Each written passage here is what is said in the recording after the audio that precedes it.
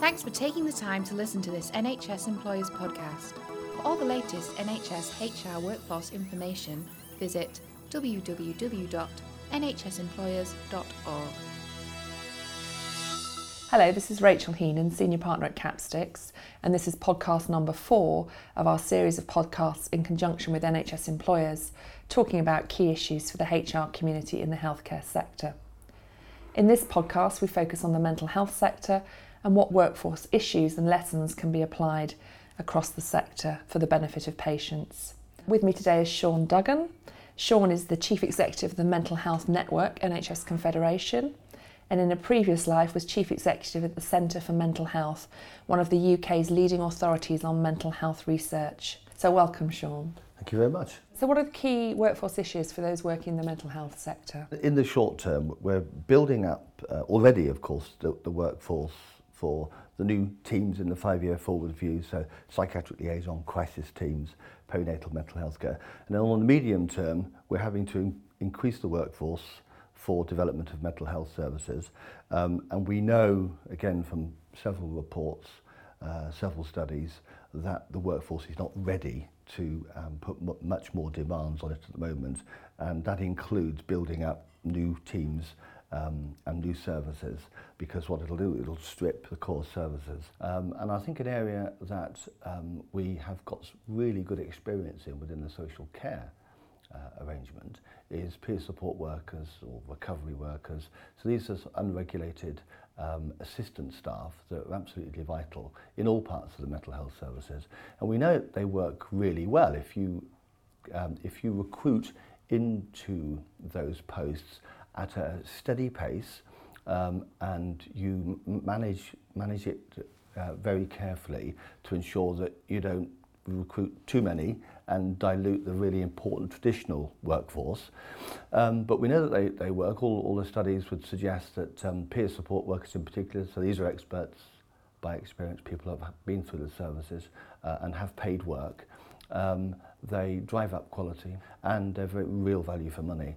So if I'm a HR director in the acute sector, what are sort of the success stories? What are the lessons that I could learn from my colleagues in the mental health sector in terms of workforce? You know, we've had to change the workforce to a degree. We've had to move the workforce around in certain areas, and the staff have had to be very flexible in taking on new positions, new roles and new skills. And that requires, of course, a whole new approach to training and development and supervision. And we need to reviewing our bed base in mental health services, because everybody knows that service users much prefer treatment at home and in the community. And I think the other area that the acute sector probably could learn from mental health is the shift from medical model, the medical treatment in mental health, to social care. That's been pretty spectacular, and we're moving rapidly into social care. So we now know that the treatment required, the indicators that will be required for people to recover from mental health problems is accommodation, somewhere to live, is aspirations for paid work, so they can sort out their debt and keep their relationships going and their relationships intact. It isn't, as it probably we thought many years ago, a psychiatrist, drugs, pharmaceutical arrangements, etc. That's not what's required. That's not what the patients tell us. So that's a massive change from culturally from where we are. And that sort of shift probably needs to happen in the acute sector with the bed blockage and people needing to leave the acute services for their own homes. What role do you think the housing, voluntary and social care providers can play in terms of workforce transformation and innovation? So they play a really, really important role. And I think the first thing we've got to do is to get this on people's radar. Health Education England and some of the arm's length bodies don't have it on their radar. Why would they? They've been concentrating on the health workforce and health workforce improvements. And we need to think things very radically, very creatively about nursing. Now, so we've been concentrating all that, and with us is possible solutions with social care organisations, housing organisations, and we need to work much more closely with them. They're ready to talk and they're ready to play a part in the solutions. But what we mustn't do, as we've seen in the past, is we keep reducing the social care budget and the investment, and that'll have a knock-on effect for mental health. If you were king for the day, what would be the 3 workforce issues that you'd want to tackle nationally? The first thing is I would get a really fit-for-purpose plan from Health Education England and NHS England that reflects the requirements of the chief executives in the Mental Health Trust. There's too much of a gap there. The second thing is that I would invest in the workforce. All the solutions that we come up with need a bit of pump priming, need some investment up front for the trust to be able to do something with it. And the third thing I do, which is what we've just talked about, is I would embrace the social care network and the housing associations and the voluntary sector. I'd embrace that at more of a pace than we're doing at the moment. Do you have plans to sort of have a workforce stream in the mental health network in terms of support for HRDs? Because having listened to some of the examples you've given, I'm sure HR directors throughout the service would want to tap into that. Okay, so the answer to that is yes. I haven't worked out exactly how the stream is going to play out, but it's the second of my priorities, so it's the top 3 priorities.